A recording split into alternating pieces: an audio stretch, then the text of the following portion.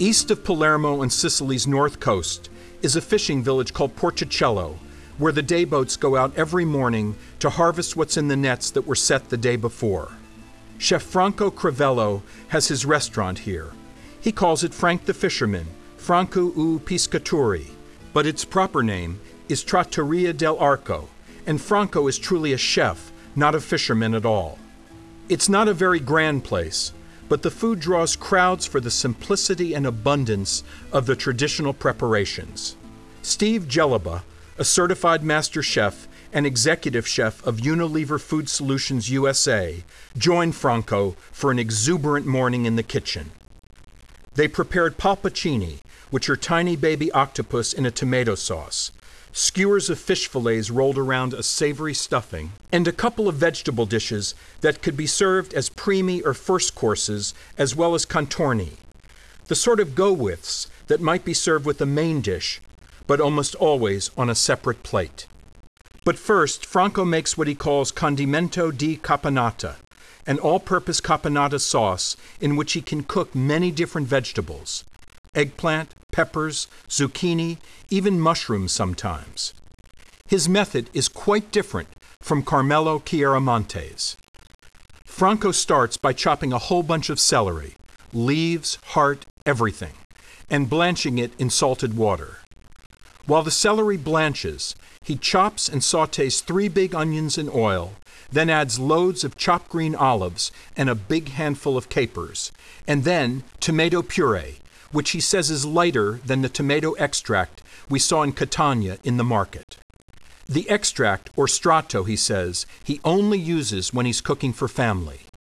He adds in the blanched celery and some of its liquid, so he ends up with a fairly liquid sauce, which he boils down for at least an hour, before he adds vinegar and sugar to make it properly agrodolce, or sour-sweet. To finish off the caponata, Franco cut strips of peppers, eggplant, and zucchini, deep-fried them, then dressed them with the caponata sauce. That same sweet and sour flavor combination comes out in other dishes, including an enormous squash, 8 to 10 kilos it weighed, he said, that he sliced and deep-fried. The fried squash slices were dressed with fresh mint, then topped with a dressing of garlic and more mint. "Serve this cold," said Franco, meaning actually at room temperature rather than hot. "And let it sit for an hour or more, so the squash absorbs the agrodolce, sweet-sour flavors, along with the garlic and fresh mint."